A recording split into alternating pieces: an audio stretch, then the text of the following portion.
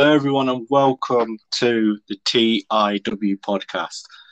Now, there's not been many of these. I know that because I've been quite busy, obviously, dealing with a guest who is joining me on this one's podcast as well, also known as the True Fans podcast. But obviously, the person who is joining me today will actually probably agree that West Ham have had an amazing season and was really unexpected from us. And the guest today is Kieran Gudgeons. How are you? I'm good, thank you, mate. How are you? I'm very, very well. Um, so I think the first thing we can really talk about is the season has just gone. What was your Yeah, opinions on it? I think it was a very very different season for every team. Really, fans are a big part of it, and also they're a big part of the team's advantage. You always speak about home advantage, particularly because you've got um, players coming in, um, and I honestly think that it's incredible to see. West Ham, probably appreciating that time away from, fan participation, doing very, very well. So overall, it was a very, very different season, but winning the game is still the same way. Yeah, so like you said, it's more different because obviously you're not having fans there, but obviously, like we see in I'd say the last two games of the season, we saw fans in the stadiums. What did you think about that? Yeah, I mean, it was nice. Obviously, they're a big part of football. They make a football team, what it is really. Yeah, it's definitely very, very nice to see. Do so well is also an added bonus. Yeah, so obviously we are now with Leicester in the Europa League, unfortunately for them. Um, at the end of the day, do you think we got a chance of winning it? I think everybody's got a chance of winning Champions League. You saw it this year with Chelsea. That was probably a very, very surprising winner in terms of the way that they started their season. So, if West Ham need probably a lot to do. I don't think it's an easy competition to win, but I think it's massive, and I can honestly see them, putting up a good fight, especially as it's the first time that they're playing in this tournament. So yeah, obviously it's the first time we've been playing the tournament, but have you so obviously like the big teams, like when we played Man City first of all, we drew 1-1, Tottenham 3-3, Man United, yeah, okay, we lost 3-1, but that's still an improvement saying, look, we can keep up with the big teams now. Yeah, it's massive, and getting results to them teams is very very different. But you've also it's quite difficult when you look at that. You also look on the side of flip side of that. Losing 2-0 to Newcastle, who's had a poor season. 2-1 against Arsenal, you lost. Against them. Like you mentioned, you lost against Chelsea 3-0. Liverpool 3-1. So, it's one of the difficult things where you've got to be consistent in that type of tournament, making sure you get through the group stages.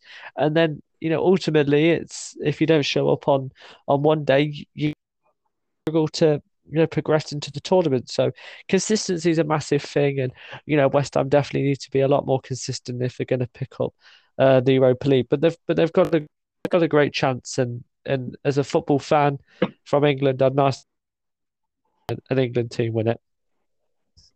So obviously I've had most of my friends say the only reason that we got Europa League was because of Jesse Lingard and obviously his surprising form from joining us.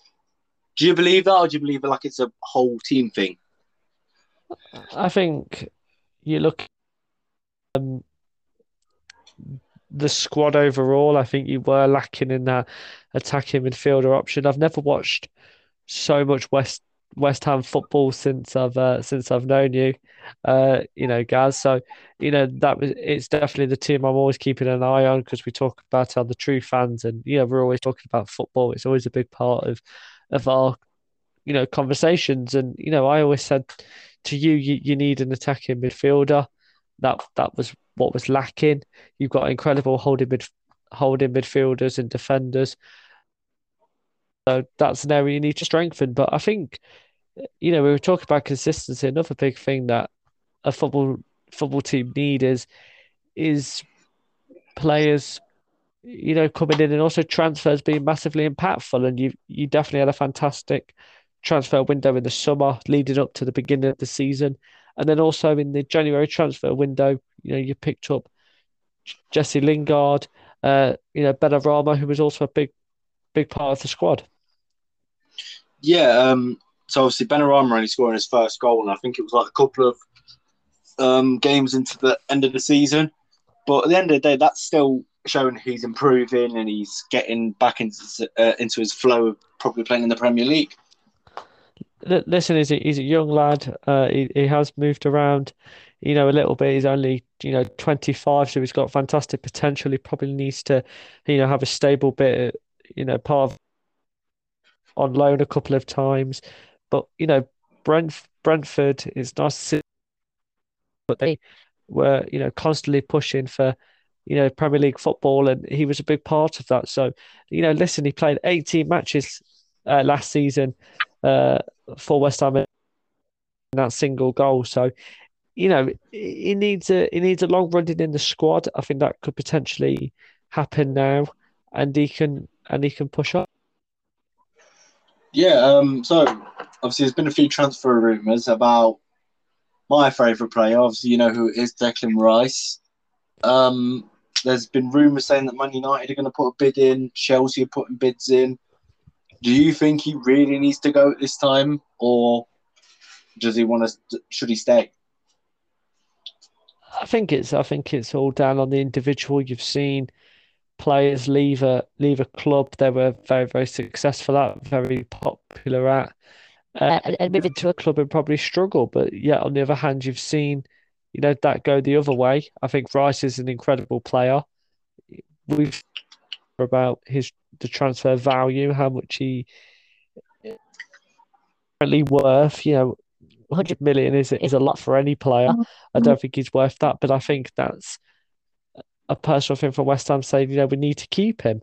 I think are in that transition where they need, world class players all around the pitch. Have not got that, and a holding midfielder is probably what they need. But I can't see them breaking the bank, honestly, because I think they're very tight with money. Chelsea, I think is probably the best bet. The London aspect, staying in London. You've got Mount there as well. Who he's very, very good friends with. So I personally think he's revered at West Ham. He's a big, big personality, a captain as well. With Mark Noble, retiring at the end of next season, he's going to be, the skipper, and learn off Mark Noble. So I think he's got a great setup at West Ham. They've proven to have some fantastic younger players, and I think he's got the potential there. But it just depends, if he's money driven. So, like you said, Mark Noble retiring at the end of the season. The big question is, do they retire the number 16? Because I think they should, because obviously his loyalty to the club, his respect, he's been with the club all his career. But then is it like pass it on to a youth and then kind of they see, I've got to live up to that aspect of Mark Noble? Yeah, it's difficult. I honestly believe that it's quite difficult, the decisions to retire the shirt. Personally, for me, I personally think that they won't. Because they've not retired the number 8 shirt for Steven Gerrard, and no offense, he was a bigger influence at Liverpool in the time he was there than Mark Noble was, and did some incredible things in a shirt. But it would be nice. I honestly do believe that doing that for any player just keeps their legacy. But retiring a shirt is not going to keep Mark Noble's legacy. It's what he's done on the pitch, and the leader he is, and the big example he is for them young players that we keep mentioning. yes, obviously the youth coming up. And like I said, yeah, it would be nice to see a youth player wearing the shirt, but then he's got to kind of think, I've got to live up to them expectations of Mark Noble. And obviously, Mark Noble being a big influence at West Ham, it's kind of, you can't put all that pressure on a youth to live up to that standard. I honestly don't think they'll do that. I think that's a very, very strong to do, especially if they play in different positions. It's, football's not the thing where, yes, it's very, very similar, but, a striker can wear a number two shirt and so can a right back. Number one is the only number players can't have. You know what I mean? And that's obviously just predicted to the goalkeeper. So listen, if a striker go and picks that up, then you're not going to be looked in the same way. I don't think it's right, to do that. I don't think they will do. Coming back to Liverpool again, Naby Keita wears the number 8 shirt for Liverpool.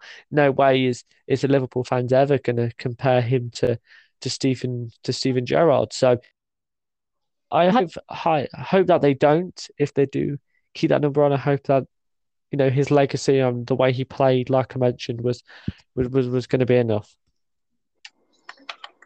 What else is there to mention? Have you got anything you can think of to mention, Kieran? I've just got the stats up, here and stuff like that. And this is potentially where I can, ask you some questions. You know a lot more than me, in terms of, certain people, obviously certain players, and your team have thought a lot more than I have. You started off with 2 defeats on the bounce last season, one to Newcastle on the opening day, and then the following one to Arsenal. Is it going to be more difficult this year, do you think, to potentially have a strong performance in the Premier League with also Europa League football? I think it depends, because it depends which one we focus on. If we win the Europa League, it's going to be like we probably might lose focus in the Premier League. But if we go for a strong Premier League season, get knocked out of the Europa League early, it's kind of the same situation. And really, you want to be focused on both. And I don't think any team can kind of do that, because it's obviously the Europa League's a big kind of obviously European trophy. Then you've got the Premier League as well. Like we were contenders. We were in contenders for Champions League, and it's like we might want to see that again this season. But you can't predict next season. Obviously, we'll probably discuss it more on the True Fans podcast when we do the table predictor. But I think you can't predict the season until it happens. Your lowest ranked position on the second game of the season, with obviously 2 defeats on the bounce. 38 in 38 match days, of course, you can't predict when you finish, and there's so many matches in a season. You probably, they're all mashed up into one. Can you sort of remember a moment of the season where you honestly thought you would finish 6th, you would be getting a Europa League football? Is that memory sort of stick in your mind, a certain moment or result? Do you want to be? I'll be truthfully honest. I think it was the Brighton game where we drew 1-1. I think I kind of said to myself, once we drew that game, I was like, right, Champions League's done with now. It's Europa League. We need to win. And I think having them victories, obviously, or draws or victories, obviously the last one against Southampton, 3-0. I think that kind of progressed the fight for Europa League, and we got to it. This is quite interesting, because on the 21st of December you lost 3-0 to Chelsea, which I know hurt you a lot in terms of your family, like that. Since that,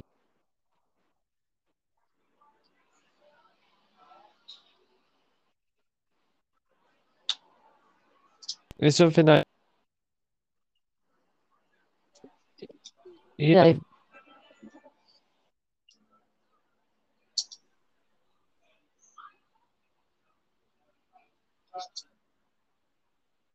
You didn't in over a month. Is that consistency to you beat teams like Everton, you beat teams like Burnley, West Brom,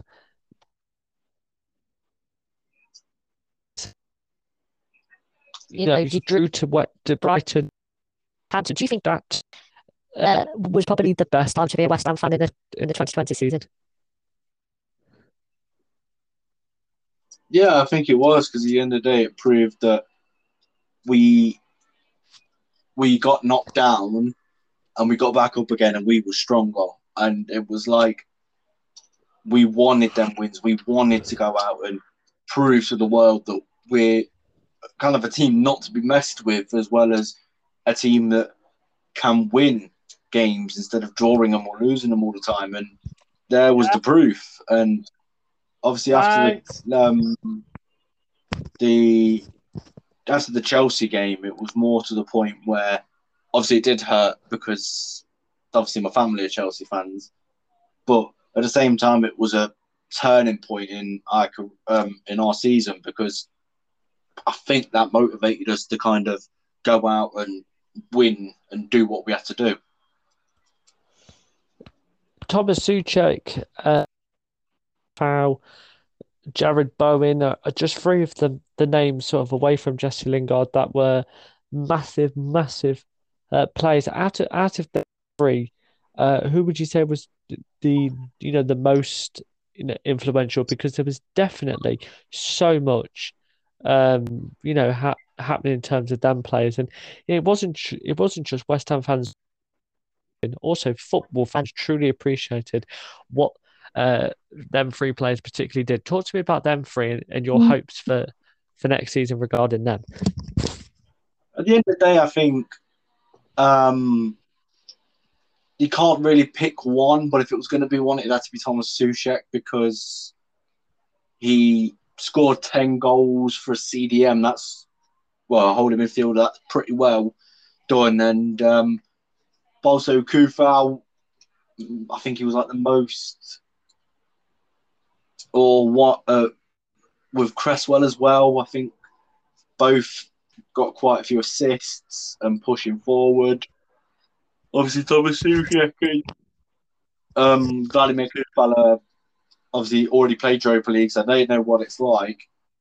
Jarrod Bowen, obviously coming from Hull, I think in January last year. He's just been absolutely on form, and I think he's one of them players that has potential to do better than everyone expects. Okay, fantastic, mate. Let's move forward, because listen, even in Liverpool's champion season, Thiago needed strength in the midfield. So it doesn't matter how good of a season you know, or for example, Premier League, how many times you win and how good, you still need to bring players in. I've got a couple of links here. Favorite, your favourites.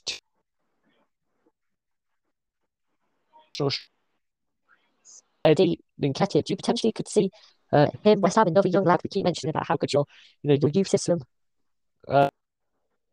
is in there. You potentially might be losing back to Manchester United. We mentioned about Declan Rice. So is the transfer news something now that you're massively intrigued of? Because the Euros is going to take up a lot of the players' times. So maybe after that you could see being a massive transfer window for you to strengthen your squad. Yeah, I think obviously after the Euros, it's kind of, we're looking for players to bring in. And obviously, like you said, with Nketiah, I think, yeah, he'd be a good idea to bring in. So we've got a replacement for Mikel Antonio. But obviously, we were linked with players like Tammy Abraham, who unfortunately has now gone to Aston Villa and is now going to be playing for them. But at the end of the day, we need someone who we can rely on to kind of play in that position. And obviously we've got Yarmolenko and Jared Bowen, but they're not straight up strikers like Antonio and obviously Haller when he was here. But at the end of the day, I think we need someone who can replace Antonio if he gets injured, because there's no way you expect right midfielders, left midfielders, cams to play striker, because they're not going to know what to do. And they're not all that. Yeah, all right. Most attacking players know we need to score goals, but strikers have got to be strong and able to prove what they can do. But at the end of the day, Okay. I think we need kind of a few players to revamp the team. Yeah. Okay. Well, that was sort of my next question. With this squad now, if you made no transfers, it doesn't matter where you finish in the Premier League. It's because that I honestly I honestly think that you could the Premier League off and focus on the Europa League. You want to win the Europa League, that's the big thing about it. If you don't buy players in the transfer window this summer, can you win the Europa League with the squad you've got now? Nobody. Or do you think that you can get it? I think we'd have a high chance, but I don't think we'd get it, because obviously, let's say Antonio does get injured, we've not got a straight-up striker, or let's say Fabianski gets injured, we've not got a strong goalkeeper. I'm not saying Randolph isn't a strong goalkeeper, but I just don't think he's top level, whereas Fabianski's obviously played at Arsenal, Swansea. He's kind of proven that he can. He's been at big teams and he knows the pressure of it. But not at the moment, because I don't think we'd have the strength in the squad. I think we do need to bring in some in, but it's just wait until the Euros is over to find out who we bring in. Yeah, massive. Well, that is. I have no other questions here, mate. For you, I feel like we've delved everything. So if you conclude, I don't want to take over. I think you give us some fantastic answers. So thank you. Right, so thank you very much. Go on, Kieran. Promote the True Fans. Yeah, well, thank you very much. Obviously, the True Fans podcast is where me and Gary Medley, talk about sport and football. I'd love to do more collaborations over here on the TRW podcast, because it's definitely very, very nice to be the guest rather than constantly.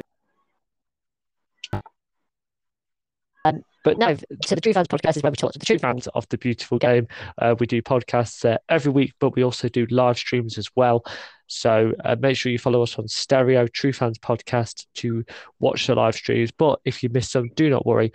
All the highlights will be put on the channel. Doing really, really well at the moment, the True Fans Podcast, and we all thank you for that. But even though you might really enjoy the podcast, I definitely recommend checking out this podcast as well, because it's still just as good. All right, thank you very much, and see you guys in a bit. Come on, you Irons.